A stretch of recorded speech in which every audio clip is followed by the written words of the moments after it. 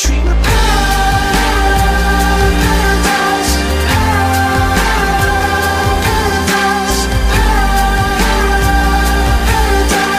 Oh, you dream of paradise, paradise, paradise.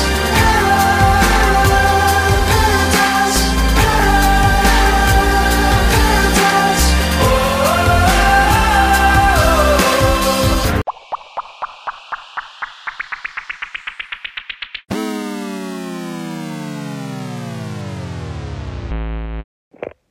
What's up, everyone? I'm your host, DJ Hamilton, and welcome to the visual version of DJ Sports Show. I usually record here in my car.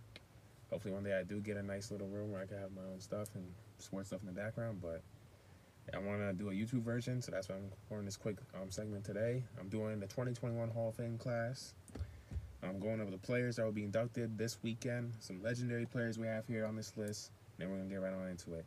But first off, if you're listening on audio platform, on Anchor, Spotify, Google Podcasts, you name it, Apple Podcasts, you'll find the link to the description, and I'll put in my podcast description the link to my YouTube, and you guys go tune into that if you want to quickly look at the visual version or whatever, and so forth. Same thing with the visual version here on YouTube. I'll put a link to my podcast link, and I'll put it there as well. And make sure, if you haven't yet, check out my website. I've made a website where I have my podcast on there, and also sports blogs of other sports as well. I'm going to do tennis, football, basketball, baseball, hockey, you name it. I want to continue to separate myself, continue to get better and bigger. So that's what we're trying to do here, and I hope you guys enjoy it. I'll leave a link to my website on both platforms, my podcast on Anchor, and also here on YouTube. So you guys could check it out on the thumbnails and tell your friends about it. I want to continue to grow and get better.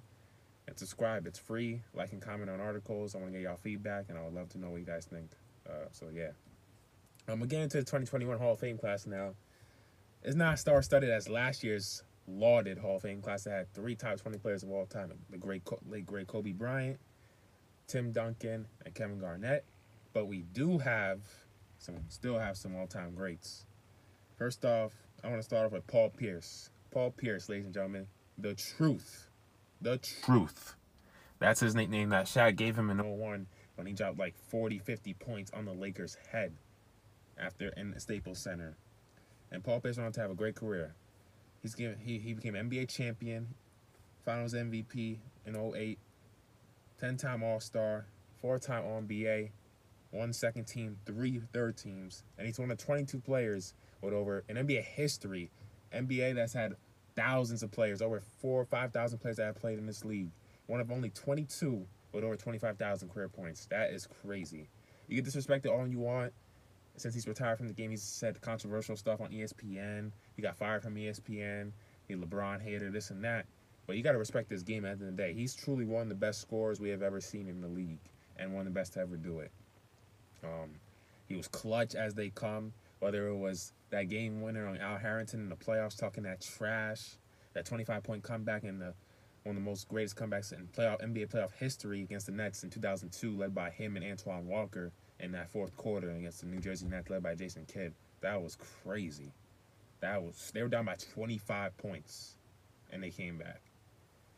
Or you can even talk about the 2008 Finals when he was just balling out, or even the 2008 semifinals against LeBron James in that historic Game 7 performance when he dropped 48 points to LeBron's 44 in that Game 7 in Boston TD Garden, when he came up clutch, man. Diving on the ball, calling that timeout, and securing the game, man. He clutch shot, matching LeBron basket for basket, and that's what he was doing. Paul Pierce is definitely, for sure, first ballot Hall of Famer. He deserves to be on this list, man. And congrats to him on making the Hall of Fame. I can't wait to hear his speech this weekend. He's definitely one of the funniest players ever. Even though he has some controversial stuff, he's definitely a funny guy and a guy I would love to hang out with. Chris Webber. Number 4 member of the Fab Five. They changed the game, college landscape forever. They epitomized what college basketball is all about. He was the best member of that group. He had the best NBA career by far. I love Jalen Rose, great NBA analyst. Chris Webber had the best career. It was not even close. 5-time All-Star, Rookie of the Year winner in 1994. 5 NBA teams, 1 first team, 3 second teams, and and won third team. And he led the league in rebounding in 1999. And he led that wherever he went, teams won. When he was on the Bullets, they were making the playoffs. The Warriors, they were making the playoffs. When he went to the Kings, this is when he really started winning.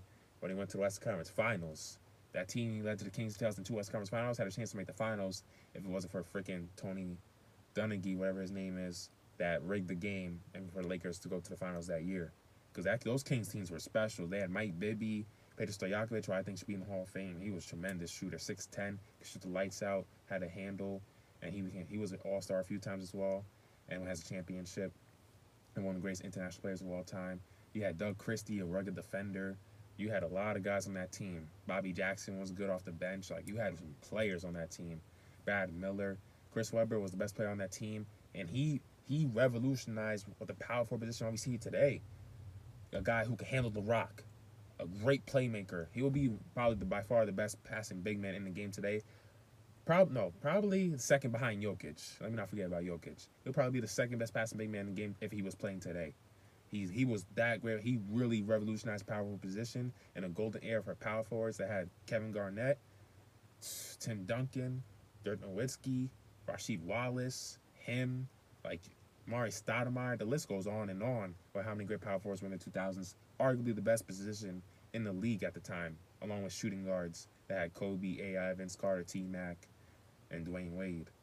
But yeah, Chris Webber, man, member of the Fab Five. They changed the landscape of college basketball forever. Whoever be remembered for that. And I think they should definitely pay their dues to the Fab Five for what they did for the game of college basketball and to Chris Webber. They need to retire his jersey and give that man his damn respect. I think he should have been in the Hall of Fame a long time ago. It's long overdue. He was eligible since 2014, and he finally gets in 7 years later. They've been holding a grudge against him. I think it's kind of disrespectful that he gets in now. But it's better late than never, right? So Chris Webber definitely deserves to get in the Hall of Fame. And I can't wait to hear his speech. Next up, I have Chris Bosh, two-time champion with the Miami Heat, the big three Miami Heat that changed the game forever in the NBA, that had Dwayne Wade and LeBron James. He was the third fiddle on that team. He was integral to their defense, protecting the rim. He hit three-pointers, spread the floor for them, for Dwayne Wade and LeBron to operate in the paint and making plays for others. And he had that big rebound in 2013, the kick out to Ray Allen. Everybody talks about Ray Allen hitting that shot. There's no Ray Allen shot if Chris Bosh doesn't get that rebound. Let's be real. If Chris Bosh doesn't get that rebound, that does not happen. And then he's going to lose that championship. And the Spurs, Tim Duncan will have 6 rings right now. It'll be 6-0 like MJ. Chris Bosh, I know Ray Allen was integral to hitting that shot, but there's no shot if Chris Bosh doesn't get that damn rebound. That was probably the biggest play of his damn career. Like, Chris Bosh was a perennial 20-10 guy. I kind of find it surprising he only has one All-NBA team in his career. But when I look at that, I'm like, okay, I forgot. Played in the greatest power forward era ever. Era that had Tim Duncan, Garnett, Webber, Nowitzki, like I said before. All those guys were ridiculous. And Chris Webber, Warren Stoudemire too. In his prime, ridiculous. He played 5 power forwards, all played in the same era as Chris Bosh. And then you had other forwards that came in after him, like Blake Griffin and Kevin Durant. So he didn't really get a chance to make All-NBA teams like that. Like, all due respect to Chris Bosh, all those guys, except for probably Amar Stoudemire and Blake Griffin, are better than him. But he's still a great player. There's nothing wrong with that. All those guys are just upper echelon. They're Nowitzki, Garnett, Tim Duncan, Kevin Durant. Like, those guys are just different unicorns. But yeah, he's made some big plays in his career. It sucks that his career got cut short due to blood clots in his lungs. He only played 13 years in the league. He probably could have still played today, because the way he could shoot the ball, he could definitely still play today. If he, given his health, he definitely could have still played today. But yeah, salute to Chris Bosh, one member of the big three, finally getting the Hall of Fame. Salute, man. Loved watching him play. Next up on us, we got Ben Wallace, former Detroit Pistons, member of the Bad Boys 2. Those Pistons teams in the 2000s that made 4 consecutive Eastern Conference Finals trips. 4-time Defensive Player of the Year, tied for most in NBA history, along with Dikembe Mutombo. 4-time All-Star, 5 All-NBA teams, 3 second teams, and 2 third teams. 5-time All-Defensive First Team, amazing, and 1-time All-Defensive Second Team. He's by far one of the greatest shot blockers and defenders we have seen in NBA history. And he led the league in rebounding twice. And he's an NBA champion. He was very integral to that Pistons team that made it to the finals in 2004. He gave Shaq trouble, the business. Maybe it's due to Shaq being out of shape at that time, but still, guarding Shaq is no easy feat, and that's what he did. Ben Wallace was 6'9", undersized for a center, but he was strong as hell. You guys need to go see his old photos. Biceps, that dude was strong as hell, man. His low post defense was astonishing how amazing it was. It was amazing. He can guard the best of them in the post and rebound with the best of them, and defend at the rim among the best that we've ever seen in league history. He wasn't the best offensive player. Obviously, he only averaged he averaged literally under 6 points a game for his career, like 5.5 points per game. But what he did on the defensive side of the ball and rebounding wise, and how integral he was to his team for winning, is what got him in the Hall of Fame. And they also made the finals in 2005. Excuse me. They lost to the Spurs against Tim Duncan, but the fact that he led his team to back-to-back finals appearances, that he was one of the best players on his team, along with Chauncey Billups, who should be in the Hall of Fame hopefully next year, along with Vermont Ginobili, speaks volumes to him. I think he was the second best player on that team. I think it was Chauncey Billups first. I think he was the best player on those teams. Then him, and then probably Rip Hamilton. Like, those guys were really, really good. Some people say they weren't superstars, but they definitely were Hall of Famers in my opinion, especially Ben Wallace and Chauncey Billups. So salute to Ben Wallace on getting to the Hall of Fame. Big Ben. Getting to some WNBA players now. We got Yolanda Griffith, 6'3" point guard. She was a WNBA champion for the Sacramento Monarchs in 2005 and won the Finals MVP. WNBA MVP. I was looking this up earlier on Wikipedia. 8-time All-Star, 5 WNBA teams, 3 second and 2 first. 2-time rebounding leader at 6'3". 6'3" is pretty tall for a girl, so that's pretty good. And she led the league twice in rebounding, 1999 and 2001, and was Defensive Player of the Year in 1999. So salute to Yolanda Griffith on getting to the Basketball Hall of Fame. The last player I think that's made the Hall of Fame is Lauren Jackson, another WNBA player. She has so many awards, and I was looking at her Wikipedia page.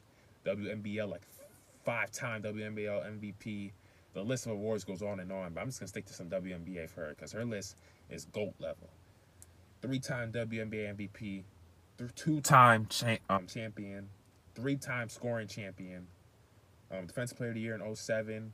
She was something to behold. She was 6'5". She could shoot with the best of them. She could get to the rack, spin moves, all that, finish with both hands. She was a delight to watch. And salute to Lauren Jackson on getting to the Hall of Fame, man.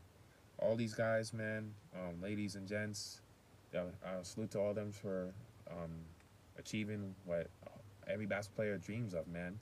Being decorated as one of the greatest to ever play the game and among the greats. So have your legacy last forever. So salute to all these players on getting Hall of Fame. And shout out to Rick Adelman, that coach who coached those Kings teams with Chris Webber when they won a lot of games during those runs, and they're in that era. Salute to him. He's getting the Hall of Fame. And then Bill Russell, as a coach, is getting inducted into the Hall of Fame, even though we all know the great player Bill Russell is. He was inducted to the Hall of Fame years ago. So salute to him, those guys as well, on getting inducted to the Basketball Hall of Fame. And salute to all these inductees. And I can't wait to hear all their speeches. So I hope you guys enjoyed this video. Make sure you subscribe below.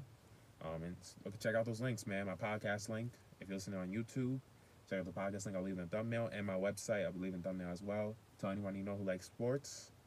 I'll have sports blogs, and my podcast will be on there. So like and comment on articles, subscribe. It's all free. I'm trying to grow my business. Hopefully one day I do make money from it. But I hope you guys really tune into that. If you listen to the audio version, make sure to check out the YouTube if you want to. If you want to see the visual version of me talking about this segment, I'm only going to do visual for this segment because I know basketball like that off the dome. I don't have to do no research really. But yeah, man. And then I'll leave my website also on Anchor as well, audio platform. So you guys on Spotify, Apple, hopefully it'll be on there so you guys can tune in as well. So, but yeah, I hope you guys enjoyed this segment of the podcast, and I'll see y'all soon. So now let's get into more stuff. T.J. Watt, Pittsburgh Steelers All-Pro defender. Excuse me. They signed a 4-year, $112 million extension, according to the ESPN staffer at Brooke Pryor. After a contract negotiation that lasted That lasted throughout training camp and into the first week of the regular season. Steelers and outside linebacker T.J. Watt broke from the traditions to come to terms on a mega deal this past Thursday. The 26-year-old All-Pro has signed a new 5-year deal with the Steelers that was announced this past Friday. The new 4-year extension is worth $112 million, $35 million in signing bonuses, and $80 million guaranteed over the next 3 years. Watt overruled his agents who believe they could get more money on Thursday. They marching into the office of Steelers president Art Rooney II, telling him they had a deal according to Schefter. Watt then excused himself and announced that he had to go work out. Quote, "This is a guy who is more than deserving of this contract." Steelers defensive captain Cam Hayward reported to ESPN on Thursday afternoon. "It's great to know his future is here in Pittsburgh." The average annual value of $28 million per season makes Watt the highest current NFL paid defensive player.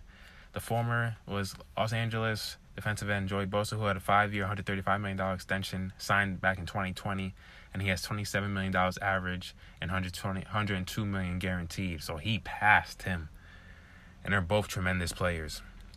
While Steele also outpaces Chicago Bears outside linebacker Khalil Mack, who previously was the highest paid player at the position with a 6-year, $141 million contract signed back in 2018. Mack Steele averages $23.5 million annually and has $90 million guarantee. Man. With the Steelers' self-imposed contract deadline, the season opener nearing, negotiations pushed into week 1 as two sides work to find common ground on the contract guarantees.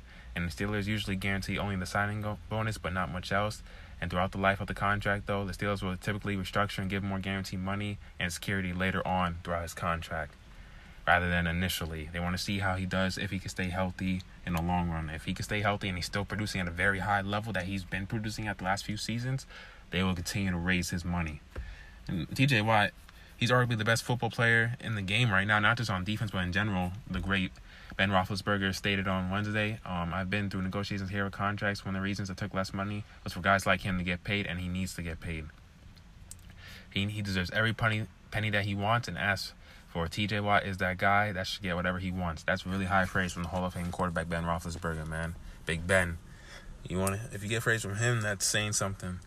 Watts isn't the first member of his family to make a record-setting amount of money. His older brother, J.J. Watt, who's now with the Arizona Cardinals, signed a 6-year, $100 million extension with the Texans back in 2014.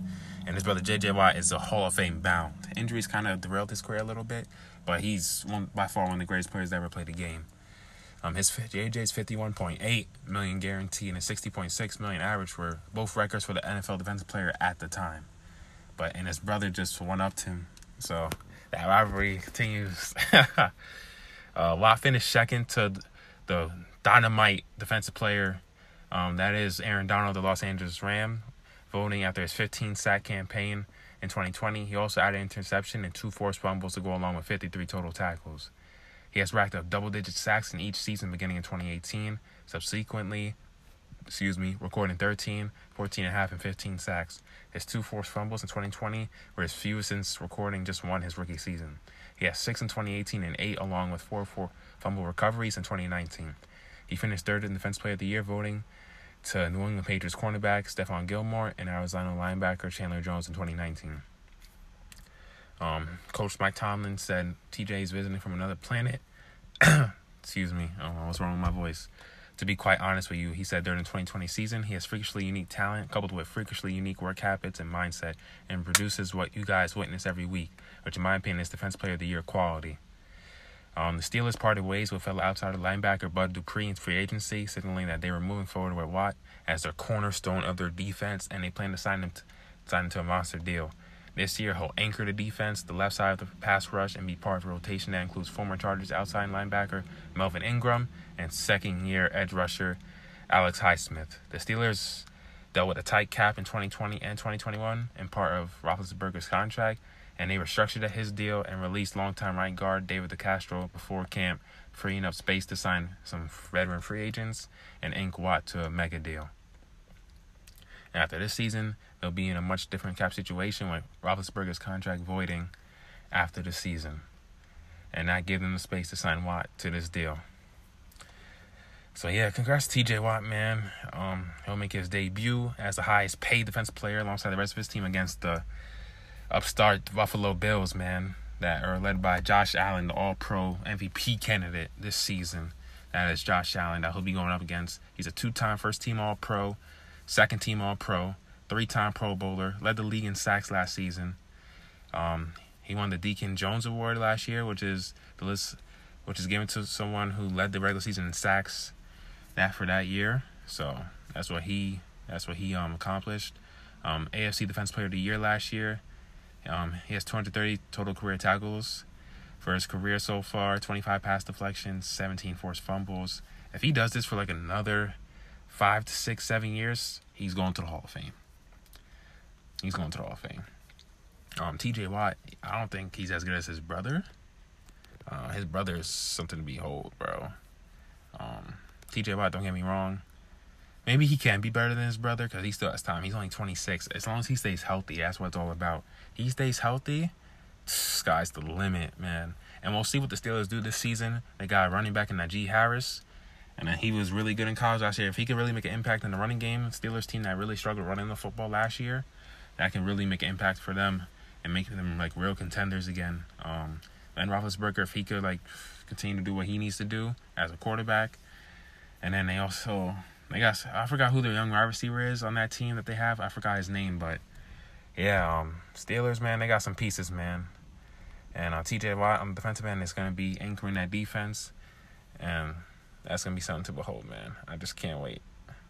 Oh, they got Juju Smith-Schuster there. Ooh. Oh, they signed Dwayne Haskins. Ooh, I'm looking at the thing right now. So, yeah, but congrats to TJ Watt, man. Get that money, man. That's what it's all about. Trying to cash in as much as you can. NFL careers are typically the shortest on average careers in all of major sports. So you want to cash in as much as you can. And I wish you nothing but health and success. And continue to kill the game, man. Keep changing the game. Let's go, TJ Watt. Let's go, Steelers. Continuing with NFL news. Mark Andrews, the tight end, the elite tight end for the Baltimore Ravens, has signed a 4-year extension with the Baltimore Ravens worth $56 million. Extension happened on Monday. The team announced. Source told ESPN's Jeremy Fowler that the deal is worth $56 million, $14 million per season. That makes Andrews the highest paid tight end in the league. Third highest, trailing only George Kittle, $15 million per season, and Travis Kelce, $14.3 million per season, who are considered the 2 best tight ends in the league. Andrews, who is scheduled to be a free agent at the end of the season, will receive $36.6 million in guaranteed money, which is 63% of his deal. He will be paid $26.6 million by March 2022. And it was timely that the deal happened on the same day of his birthday when he turned 26. So happy belated birthday, Mark Andrews. He's exactly the type of player we wish to keep as long term, the Baltimore general manager Eric DeCosta said. He's competitive, passionate, talented, and a leader. We are so excited to have him in Baltimore for the next 5 years. Congratulations to Mark and his family, and happy birthday. He was a 3rd-round pick in 2018 and became a favorite target for their superstar quarterback Lamar Jackson. Since Jackson took over as starting quarterback in the middle of 2018, Andrews has caught 132 passes from him, which are 34 more than any other Baltimore pass catcher. Over that time, Jackson has recorded 74 total QBR with Andrews on the field and a 64 QBR with him off the field, according to ESPN stats information. Andrews has 17 touchdowns over the past 2 seasons to top all tight ends and rank number 8 in the NFL overall. He has totaled 2,105 yards receiving, the 5th most by an NFL tight end in his first 3 seasons over the past 2 decades. Only Kittle, 2,945, Rob Gronkowski with 2,663, Jimmy Graham with 2,648, and Antonio Gates with 2,454 have produced more in their first 3 seasons since 2001 in the NFL over the past 2 decades. Andrews joined offensive tackle Ronnie Stanley, cornerback Marlon Humphrey as Ravens, who signed lucrative extensions over the past year. And with Andrews signed, Lamar Jackson becomes the Baltimore player in line for a long-term deal. Jackson is signed through the 2022 season, but by the end of the season, they should be looking to give him a max extension. Maybe not as much as Patrick Mahomes or Josh Allen, maybe even more than Josh Allen. We'll see. We'll see what type of seasons Lamar Jackson has. He kind of took a little bit of a step back last season after a unanimous MVP season in his second year, 2019-2020, when he was just lights out.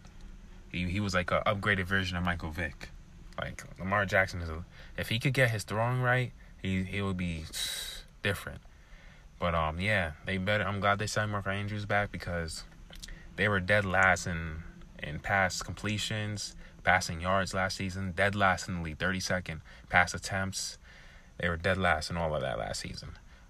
And that's probably partially due to, as well, to Lamar Jackson's inability to be throwing the ball at an elite level. He doesn't throw it like Aaron Rodgers or Russell Wilson can, or Patrick Mahomes or Tom Brady or Josh Allen. That's why they're usually on the bottom in terms of that. But not just him. Their pass catchers, like their passing attack is not that elite. They don't have the most lethal weapons on their team. And that's why they're considered one of the worst in the league. They were dead last season. We'll see what kind of improvement they make this season as they embark on their season this year. But, I don't know what's going to happen in terms of their offense. Hopefully their receiving crew is much better, because I want to see Lamar Jackson hopefully get a ring one day. I'm looking right now who they open their season up against. Hold up. Yeah, because the Ravens... Oh, they open up against not the Chiefs. September 19th? There's no way they don't open up against the Chiefs. Oh, yep, I guess they do. They open up against the Chiefs September 19th. So, we'll see Lamar Jackson versus Patrick Mahomes. Once again, I love those matches. Those are two very exhilarating quarterbacks to watch. Two quarterbacks who kind of really got me into football. Like, I like Tom Brady and Peyton Manning. I was watching football semi-ish back then, but now that I cover sports, I try to watch it more, and also because it's interesting. There's a lot of great young talent in the league, and it's really exciting to watch all these unique players that we have in the league right now. So, yeah, Mark Andrews is going to be a big signing for them, and we'll see what kind of impact he can make this season on the Baltimore Ravens offense. Just quickly, as we finish up with NFL topics, Buccaneers beat the Cowboys last night, 31-29. Tommy and Gronky, man. It was Tommy and Gronky show. Tom Brady and Tyrone Gronkowski played the right where he left off with 2 touchdowns, or tutties as they call them, and matching their two tutties from Super Bowl LV and riveting 39-29 win over the Dallas Cowboys in the NFL kickoff game on Thursday night. Brady had an 11-yard third-quarter strike to Gronkowski, and it was the duo, 100-touchdown connection together as a duo together, and they hooked up for 100 scores, putting them behind only Peyton Manning and the great Marvin Harrison, 114 respectively, for the most touchdowns connections of all time. Gronkowski stated that Tom made a great call. I think I was actually on a route, and then he checked me into blocking, and releasing. I was like, oh man, he just sees it all on the field. It's impressive. He's been playing for like 80 years, so he's seen every defense and every player. But unlike in the Super Bowl, where Tampa Bay's defense orchestrated a near shutout of Mahomes and the Kansas City Chiefs, the Buccaneers needed Brady and Gronkowski to carry them. The 44-year-old started his 300 career game, threw for 379 yards, 4 touchdowns, and 2 interceptions, with Gronkowski accounting for 90 receiving yards. Antonio Brown and Chris Godwin both eclipsing over 100 yards for themselves as well.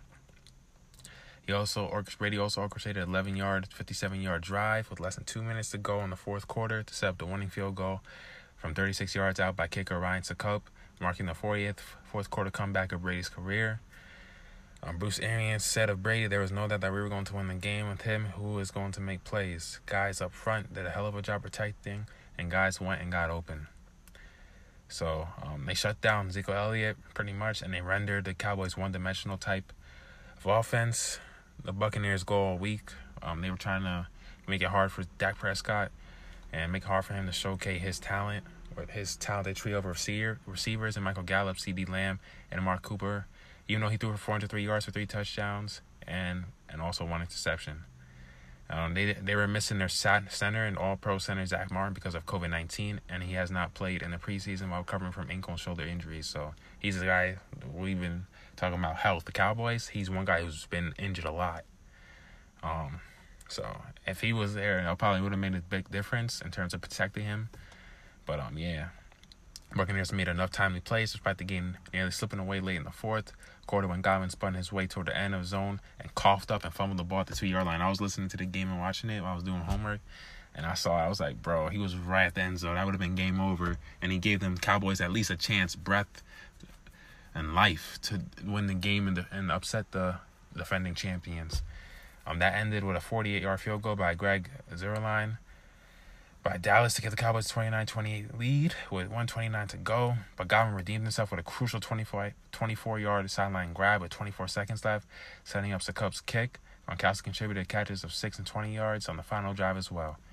So, yeah, the Buccaneers, they did their thing, what they need to, even though it was looking like it was going to be down to the wire and near the end, looked like they were slipping away. But they ultimately got their act together, and they saluted and they sealed the game, to start off the season 1-0. So that's definitely good. These two teams, I think, will be seeing each other, I think, in week 4, if I'm not correct. I don't remember, but I think it was week 4, they said, on television in Dallas. So we'll see these teams once again in the coming weeks. And Dak Prescott's going to be looking for revenge because he said to Tom Brady, we'll see you again soon. So we'll see what happens next time these two opponents meet. So that's going to do for NFL topic. Coming back from the break, we're talking about Messi breaking Pele's record, Leila Fernandez's historic run along with Ella something, I forgot her name, and also Derek Jeter getting into the Hall of Fame. But before that, we'll take a quick break, and don't go anywhere.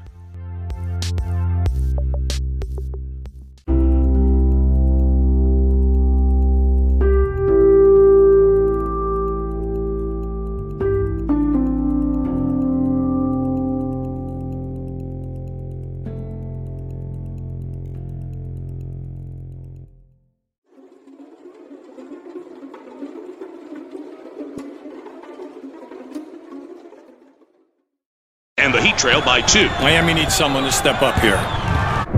Okay, Dwayne. Let's get a nice open shot. No, dog. Just dunk it. Now, Dwayne. Kiss it off the glass. Kiss it. Take it in and dunk on him. He's a large man, Dwayne. And do what you do. Dunk on him. Still time for a jump shot. What? Dwayne! Here we go. Don't do it. Lift off, baby. No!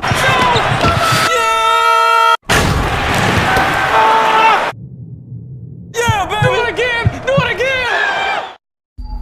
Looks like they picked the wrong getaway driver. Gonna be paying for this for a long time. They will, but with accident forgiveness. Allstate won't raise your rates just because of an accident, even if it's your fault. Cut! Sonny. Is that good? Line. The desert never lies. Isn't that what I said? No, you were talking about Allstate and insurance. Let's try again. Everybody back to 1. Accident forgiveness from Allstate. Click or call for a quote today.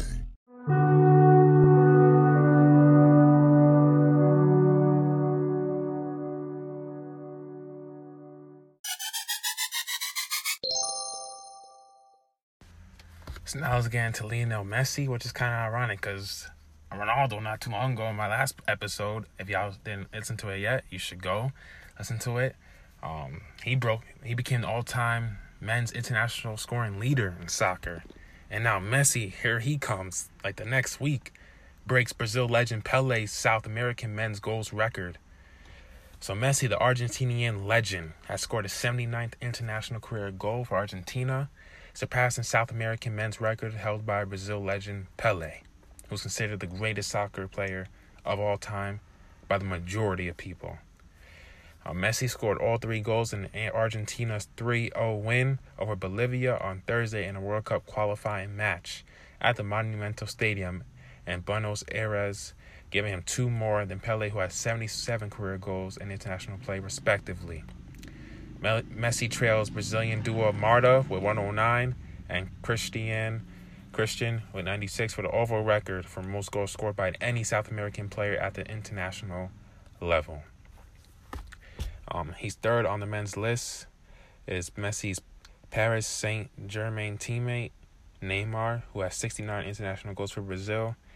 Yeah, man, this is Messi's goal that he scored to pass Pele's record. Messi, pass one, Lionel Messi!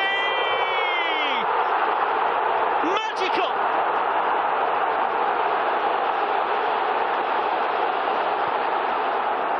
And what a goal for the fans back in this stadium to see.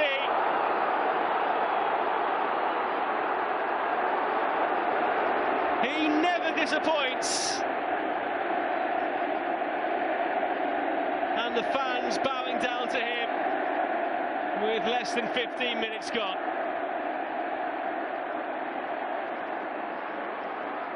the touch here through the legs of Hakim. The finish was brilliant. Lionel Messi in a nutshell. Goal number 77 in Argentina colours for one of the greatest of all time. Well, yeah, I couldn't find his short clip of him break the record-breaking goal against over Pele, but I found the first one where he tied him. But here you get a sense of the moment, how big it was, him embracing the moment, mesmerizing it, soaking it all in. And you see the tears, if you watch the video, tears and his teammates embracing him and showing him praise for the legend and all the work he puts in. He's literally the Steph Curry of soccer. He doesn't have the as big, strong, big build as a Ronaldo, who's like LeBron when it comes to soccer.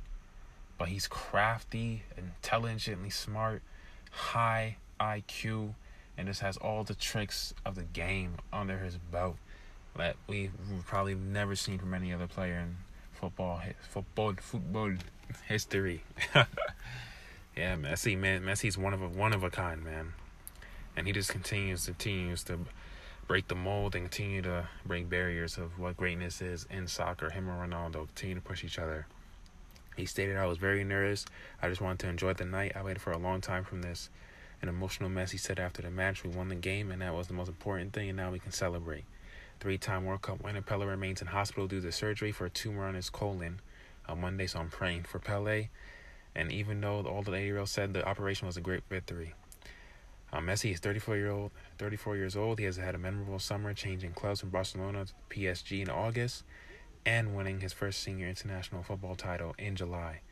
He and La Albiceleste claimed the Copa America from Brazil in a 1-0 victory at Rio de Janeiro's Maracanã Stadium.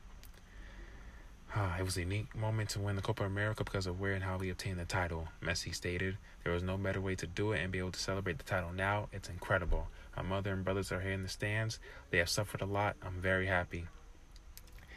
This game came days after Argentina's World Cup qualifying match against Brazil. Their first rematch since the Copa final was controversially suspended. Brazilian health authorities entered the pitch at São Paulo's Corinthians Arena with the game in progress, accused 4 Argentina players of failing to follow Brazil's COVID-19 protocols for entering the country. With 26 goals in World Cup qualifying matches following his hat-trick against Bolivia, Messi also passes Uruguay star Luis Suarez, his former teammate in Barcelona, for most among CONMEBOL players. With 8 career goals versus Bolivia in 11 games, it is Messi's most against a single opponent while donning the Argentina shirt. Messi is also his country's men's all-time leading scorer, having moved past Gabriel Batistuta or something like that, 54 goals in 2016. He's also Argentina's most capped player with Thursday's match against Bolivia, marking his 153rd international appearance. Prior to the Copa America victory, Messi had lost 4 major finals with Argentina's senior side. They were beaten by Germany in the 2014 World Cup final, and he lost in the final at Copa America in 2007, 2015, and 2016. He had won the Under-20 World Cup in 2005 and an Olympic gold medal with Argentina's Under-23s in 2008. Messi joined PSG over the summer on a shock free agent move after 2 decades with Barcelona. Messi had been in Barcelona since 2001, joining the academy the year before. He played 778 games at Barcelona, breaking Xavi Hernandez's appearance record in 2020-21 season. In addition, he scored 672 goals, another club record, helped Barca win, among other trophies, 10 La Liga titles and the Champions League on 4 occasions. So Messi's just continuing to break the mold. He surpassed Pele on the international goal scorer sheet, and who knows what else the records this man will break, along with Ronaldo. These guys continue to break the mold and raise the standard of greatness in soccer. Now, I feel like I don't know soccer that well in terms of great players, but I know Pele, I know Ronaldo, I know Messi, I know Diego Maradona, I know David Beckham, I know what's his name, Neymar. Like, there's some great players, man. And these guys just continue to do great things. I know there's a lot of other great players, but those are the names that resonate with me when it comes to soccer. So, salute to these guys. Salute to Messi. Breaking Pele's record, that is huge. He's considered the greatest of all time, the Michael Jordan of soccer. So, congrats to him. Continue to break the mold. Continue to do what you do, man. bring excitement to the game, bring craftiness to the game, and bring a passion to the game. So now let's do some baseball, man. I want to talk about Derek Jeter getting to the Hall of Fame and Vlad Jr. Hitting a 40 home run mark, man. But first, let's get into Jeter. So Derek Jeter, the captain, got inducted to the Hall of Fame this past year. Seen months will never come. New York Yankees great Derek Jeter went to the Hall of Fame on Wednesday with 3 others in front of a crowd dominated by Yankee colors, logos, and the signature uniform number 2. He also had his great friend, the legend, and the GOAT of basketball, arguably, and Michael Jordan. And he had the Knicks legend, NBA legend as well, Patrick Ewing, in attendance for Derek Jeter. You know, Derek Jeter, if you guys don't know, he's part of the Jordan brand. He's been part of the brand since 2002, I think, or 2004. I forgot. Around there. But he has his own line called Captain. And that's how him and Jordan are really tight. Jeter stated, "It's been a hell of a ride." Jeter said, closing out a long overdue afternoon speeches in remembrance. Larry Walker, Ted Simmons, and late labor pioneer Marvin Miller were honored alongside Jeter, and the career of each provided poignant moments during baseball's first induction ceremony since July 21st of 2019. And of course, it got canceled last year due to COVID-19. Most of the fans turned out for Jeter, the celebrated captain of the Yankees, who led them to 5 World Series titles, winning the 2000 World Series MVP. The most storied franchises in 7 pennants and 5 World Series titles during a 20-year career in which he had 3,465 hits, the 6th highest total in Major League history. After writing out his standing ovation and the familiar Derek Jeter chants from New York's fans spread out along the lawn behind the Clark Sports Complex, he began thanking his family, saying that his father was his first idol, and recounting how as a child he enjoyed the early love for the Yankees like Mickey Mantle and other legends by playing wiffle ball in the backyard in full pinstripes while imitating former Yankee Dave Winfield as well. Winfield is a Hall of Famer as well. He was singing on stage behind Derek Jeter. Jeter also stated, quote, "Whenever everyone asks about nerves, they assume it's because of a speech. What I may say or not say, how many people are in attendance, no. The nerves are because of these people that are behind me now, and all those who are part of the Hall of Fame family. Because the great thing about baseball is its history. That's what makes it so special." Jeter, who has long said the only thing he ever wanted to do in baseball was to play shortstop for the New York Yankees, and he said that doing so was one of the greatest honors of his life. He added his goal as a Yankee was to win more than anybody else, and they did, pretty much. 5 World Series titles, and they three-peated from 98 to 2000. That is unheard of. That is ridiculous. The ceremony began with a bittersweet video marking the lives of 10 Hall of Famers who died from COVID-19 over the last 26 months. The video was narrated by Hall of Fame catcher Johnny Bench, who was unable to attend after testing positive for COVID-19. 31 Hall of Famers made the trip to Cooperstown to watch the Hall of membership grow to 333. No one was elected during the BBWAA round or voting in 2021, and the era committees were unable to meet because of the pandemic. So the class of 2020 had the 2021 induction all to themselves. Wow, that's crazy. Nobody was voted for 2021 in the Hall of Fame. Yeah, but I have an article, ladies and gentlemen. If you get to this point in the show, I have an article on Derek Jeter, on my thoughts on Derek Jeter getting to the Hall of Fame, his legendary career. Make sure y'all stay tuned for that, because that's definitely one you don't want to miss. I don't know when I'm going to drop it. I'll probably drop it Sunday. But it's something I'm really proud of what I did. I'm not really a baseball guy like that, but this is what I had to say on Derek Jeter. I wasn't really a big baseball guy growing up. I'm mostly a basketball guy. And I did like football a little bit, but basketball was the main thing. But this is what I had to say about Derek Jeter. So I'm just going to say like a little bit of it. So, wham! Derek Jeter just hit his 3,465th ball at bat. Good for 6 all-time in his historic career to go along with his 260 career home runs. Growing up, I wasn't really a big baseball guy, but one name I always knew, and that was synonymous in New York and in baseball, was Derek Jeter. The way he approached the game, his grace and humility told fans and the media, his leadership, and above all, his will to win is what made him such an amazing ambassador for the game, let alone his amazing baseball skills. For us millennials, he defined our childhoods, teenage years, and early 20s. He brought winning to New York, a city that unfortunately had to deal with the pain of the New York Knicks not being able to capture a chip during Patrick Ewing's prime years. A New York Giants team that had only one Super Bowl in 2007 against the Patriots during his tenure with the Yankees. And a New York Jets team that hasn't won a Super Bowl since 1969 when they were led by the great Jordan Namath, which was just the third Super Bowl in NFL history. He gave us countless moments, memorable moments throughout his illustrious career as a Yankee.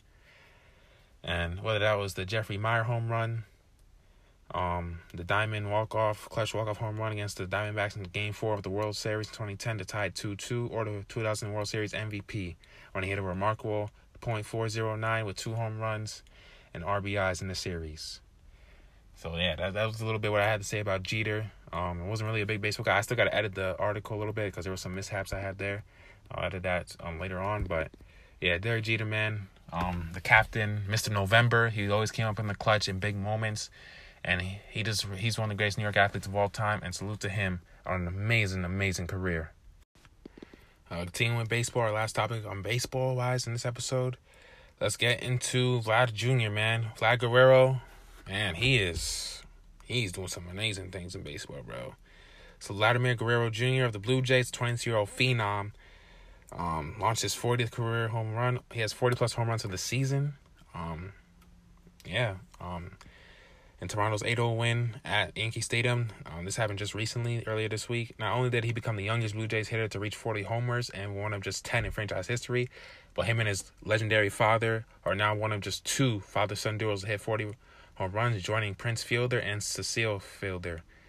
Vlad Sr. hit 42 home runs when he was 24 years old with the Montreal Expos and reached a 40-homer plateau once more the next season, totaling 449 in his Hall of Fame career. His son, Vlad Jr., has a long way to go to reach that mark. But if he continues on his current pace for like the next decade and stays healthy, the sky's the limit for this kid, man. He's 6'2", 250 pounds. He's a freaking tank. I don't know how you run like that in baseball when you run climbing all that way at that height in baseball. Because I'm 6'2", I'm 175, ladies and gentlemen. He has an extra 75 pounds on me. But he is now third in the majors in home runs this season, behind Salvador Perez with 41, and Shohei Ohtani, who's doing some amazing, amazing things in baseball right now. He is transcending the game. Baseball had an update on people who are in the leads right now. So I just want to make sure what I'm saying is accurate. So right now, 23 hours ago, home runs, Ohtani has 43, Salvador Perez has 42, and Vladimir Guerrero Jr. has 41. So, yes, I'm correct right now. I just want to make sure I'm accurate. Cecil Fielder reached a 40-homer mark twice in his career. First in 1990 when he clubbed 51. The next year when he hit 44. Both totals led the majors and came during Fielder's 7-year run with the Tigers. Fielder also hit 39 in 1996, which he split between Detroit and the Yankees. Prince Fielder reached the mark twice with the Brewers. He led the NL National League with 50 homers in 2007 and then socked 46 in 2009. So the son of Cecil Fielder, Prince Fielder, did the same thing, doing amazing things. Bobby and Barry Bonds came just short of joining the club. Barry, the all-time home run king, hit 40 homers in 8 of his 22 seasons, but his father, who amassed 332 dingers in his memorable 14-year career, came so close when he hit 39 with the Giants way back in 1973. He also came close again in 1977 when he went deep 37 times. Ken Griffey Jr. hit at least 40 homers 7 times in his Hall of Fame career, but his father, who wasn't much of a power threat, only hit topping out at 21 home runs in 1986, which he split between the Yankees and the Braves. The Blue Jays are 4th right now in the AL East. They have a 77-62 record. They're behind the Yankees, who are 3rd place with 78-62. The Red Sox 80-62, and the Tampa Bay Rays are 80-52, who are definitely a World Series contender. The Blue Jays are 9-1 in their last 10 games, 39-29 at home, and 38-33 on the road. So, yeah, man. Blue Jays, he's definitely doing his thing on the Blue Jays. They're definitely a contender. But Vlad Jr., what he's doing this season is something very, very special for few players. And what him and his father have done is only one of 2 duos in MLB history. And I'm sure a lot of father and son duos have played in MLB history more, probably than any other sport. So salute to the Guerrero family. Salute to Vlad Jr. Being on his breakout season. This is a season a lot of MLB pundits have been looking for him. He was highly hyped. But yeah, salute to him, and I hope he continues on his embarking on a great career, a legendary career. If he continues to improve over the next 5 to 10 years, if he goes on a run for like the next decade doing stuff like this, he's on his way to the Hall of Fame. So I hope he continues, stays healthy, continues to work on his game, and continue to strive for greatness. But we're going to take a quick break. Coming back, we're going to talk about our last topic, Leylah Fernandez. She's doing amazing things, man. And Ella, I forgot her name, but these two young is the first matchup, a first title game among teenagers in tennis, the Open era history, I think, in overall. But yeah, coming back, we're going to talk about that. So don't go anywhere, and we'll be right back.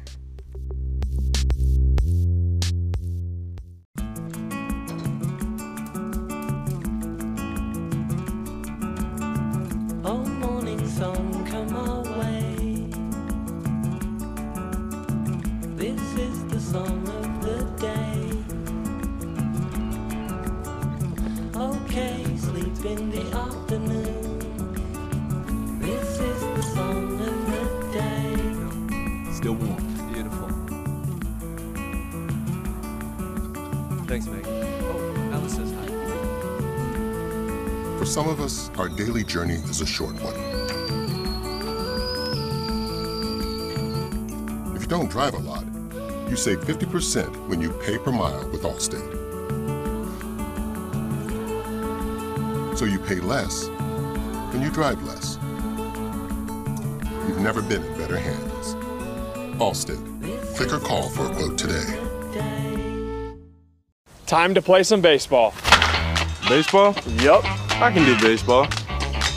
We can play baseball? I'm in. If we can play anything. Four. I'm in. Seriously. Anything. Put me in, coach. Sign me up, dude.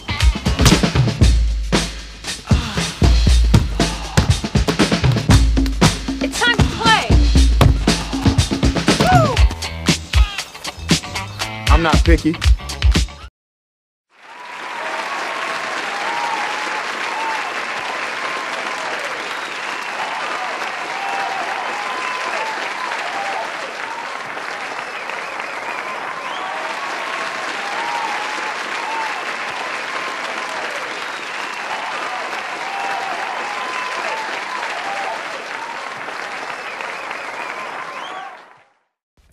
Now, lastly, before we close it out, let's get into some tennis. Emma Raducanu, or finally, I see her name, and Leylah Fernandez continue to rise at the U.S. Open. They're setting up all team and all unseeded final. Emma Raducanu and Leylah Fernandez are similar in many ways. They possess inviolable, swift quickness. They have great anticipation. They know how to hit balls low to the ground and redirect them with ease. They don't care how much better known or successful opponents they're going against or they're on the other side, and they love the big moment. They seize it. There's more. They're both teenagers. They're both unseeded at the U.S. Open. They're both getting loud backing from the crowds, and now they're both Grand Slam finalists. Raducanu is an 18-year-old from Britain who's ranked 150th in the world. And Fernandez is a 19-year-old from Canada who just recently turned 19 last week, who's ranked 73rd, took wildly differently past Thursday night to the championship match at Flushing Meadows. If you haven't yet, go tune into my little blog where I talk about Naomi Osaka losing. I had a little paragraph talking about Leylah Fernandez's amazing run as well. So if you haven't tuned into that yet, make sure you go check out my website. I'll leave it in the link. So definitely go tune into that. But also, getting back to, as I digress, they'll be back in Arthur Ashe Stadium on Saturday for the first major final between two teams since the 1999 U.S. Open that had the GOAT and Serena Williams, who was 17, when she defeated Martina Hingis at 18. Raducanu became the first qualifier to reach a Grand Slam final in the professional era by overwhelming 17-seeded Maria Sakkari 6-1 and 6-4, appearing in just her second major tournament. Raducanu won all 18 sets she has played during her 3 matches in qualifying rounds and 6 in the main draw. She stated, "I've just been taking care of each day, and before you know it, 3 weeks later, I'm in the final, and I can't believe it." She originally bought her plane ticket to leave New York after qualifying ended, figuring that might be the end of her stay. And wow, look at her now. There's a lot being said. There's a lot you can accomplish when you believe in yourself and you put your mind to something. When you really put your mind to something, you could, there's so much you can accomplish as an individual. Instead, on Thursday, she quickly took a 5-0 lead against Sakkari, and nothing really changed from there. Sakkari earned 7 break points in that span. Raducanu got 3. The difference? Sakkari couldn't convert any, while Raducanu took advantage of 2 chances she had, or rather accepted her opponent's generosity on 2 of them, once on a netted backhand and once on a double fault. By the end, Raducanu made just 17 unforced errors to Sakkari 33, and now is the youngest slam finalist since Maria Sharapova when she won Wimbledon at 17 and 04.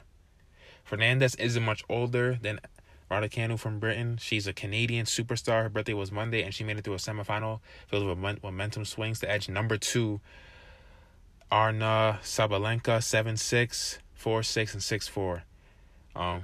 Sakkari stated they are both young. They play fearless, talking about Raducanu and Fernandez, and they have nothing to lose playing against us. Raducanu agreed with that assessment, saying, being young, there's an element of you do play completely free. Sakkari is 26 and Sabalenka are 23, so these two are going to have competition for the next 5 years to 10 years with these two on the rise. No, for the next 10 to 15 years, as long as these two stay healthy and continue to get better. Each recently made their debuts in Sakkari and Sabalenka in a Grand Slam semifinal. Sakkari lost in that round at the French Open in June and Sabalenka at Wimbledon in July. Sakkari stated how sad she was. She stated how broken she was, how she couldn't make it to her first final once again, but she's positive that her time will come eventually in the near future. Wimbledon was Raducanu's only previous major tournament. She entered from a wildcard entry with a ranking outside the top 300 and made it to the 4th round before stopping in the second set because of trouble breathing. Fernandez's best pass showing at a slam was getting to the 3rd round at Roland Garros last year. Thursday, Sabalenka looked in control, claiming 12 of the first 14 points for a 3-0 lead. Just 8 minutes had elapsed, and most spectators were yet to reach their seats. Not until later did the 20,000 plus in the stands rally, the fist aloft. Fernandez would chant, "Let's go, Layla, let's go," accompanied by rhythmic clapping. I'm glad that whatever I'm doing on the court, the fans are loving it, and I'm loving it too, she stated. We'll say it's magical. At the end of the first set, and again the third, it was Sabalenka who let things get away from her. In the last game, she double faulted twice in a row to set up match point and sailed the forehand long. This, Sabalenka said, is what we call pressure. No matter what, seemingly, Fernandez did not feel it. She didn't waver under pressure. This was the left-handed Fernandez's 4th consecutive 3-set victory over a seeded opponent. First came against number 3 Naomi Osaka, the 2018 and 2020 U.S. Open champion. Then came the number 16 Angelique Kerber, who was the 2016 champion. That was followed by number 5 Alina Sabalenka and Sabalenka.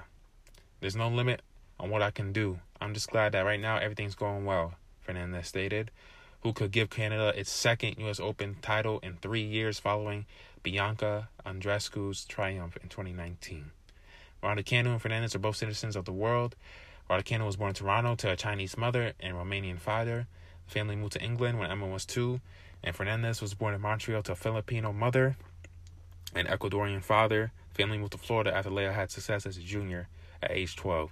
Her dad is also her coach, although he is not with her in New York, instead offering coaching tips and daily phone conversations. And perhaps he told his daughter to let Sabalenka make all the mistakes in the tiebreak because that's what happened at the conclusion of the first set. And Sabalenka went up 2-0 and then lost her way. Every point won by Fernandez came courtesy of a miss by Sabalenka. Well, yeah, the way Fernandez and Raducanu are playing, the two young phenom teenagers, they're on their way to, if they continue to do what they're doing and continue to progress, they're on their way to becoming top 10 in the world. Their rankings are going to skyrocket. Win, lose, draw, whatever. Whoever wins, their ranking is going to skyrocket. Even the loser, their ranking is going to skyrocket. I trust and believe it. In the next tournament that these two are in, they ain't going to be ranked 150th, number 73, respectively. They going to be ranked in the top 15, top 20, at least. They have to. They beat Naomi Osaka, Leila Fernandez. She is arguably the best in the game right now. But even though she's taking a break, but at her best, she's arguably the best in the game in tennis. There is, period. and she's beat champions. Emma Raducanu, her resume is not bad either. She's being some well-qualified top woman in the game as well. So these two young phenoms are continuing to do great things in the game of tennis. They continue to progress the game. Coco Gauff's coming in a few years, ladies and gentlemen. I expect her to be doing big things because I remember watching her at 15. She was holding her own against pros at 15. And she's only getting stronger and better and growing. So I expect her to continue to get up these rankings and join these ladies, as the next generation of women's tennis. Because they seem to be the next wave of tennis superstars, along with Naomi Osaka. So they're leading the new wave. But yeah, it's going to be a very exciting match. I think the match is tomorrow at 4:20 p.m. on ESPN. So if you guys have a chance to watch it, you should tune in. Tennis is very fun to watch. I don't mind watching tennis as long as it's two very intriguing matchups, two people who know what they're doing and who are really good, like really, really good. That's what makes me excited to watch it, whether men or women. So tune into that, and good luck to both these amazing young women, and good luck to whoever wins, man. Let's see who wins, and whoever wins, the rank's definitely going to go up, and their reputation. Both these women's reputations are definitely going up. Whoever wins, they're going to be considered maybe, can they become the face of tennis? Who got next? They're definitely going to be on the cover of magazines. Well, that's going to do it, ladies and gentlemen. On a very loaded episode, we talked about major topics: football, baseball, tennis, and some basketball Hall of Fame inductions. So I hope you guys enjoyed this episode. Catch me on Anchor, Spotify, Google Podcasts, Apple Podcasts, Overcast, you name it, CastBox. Shout out the podcast to anybody you know, like sports. I want to see you to grow and get better. Check out my website in the link below, on the link of the podcast description or whatever it is. And then check out my YouTube as well. I have a visual version of the basketball segment where I talk about the Hall of Fame inductees. It's only 12 minutes long, so if you have time, tune into that. I'm in my car where I recorded that. I don't have the best camera quality, so don't try to violate. So yeah, but I hope you guys enjoyed this episode. Continue to spread the word on my website and my podcast. And my goal to become an NBA analyst, hopefully it comes true. I'm doing everything I can to have no regrets. And yeah, I hope you guys enjoyed this episode. I'll see y'all next time.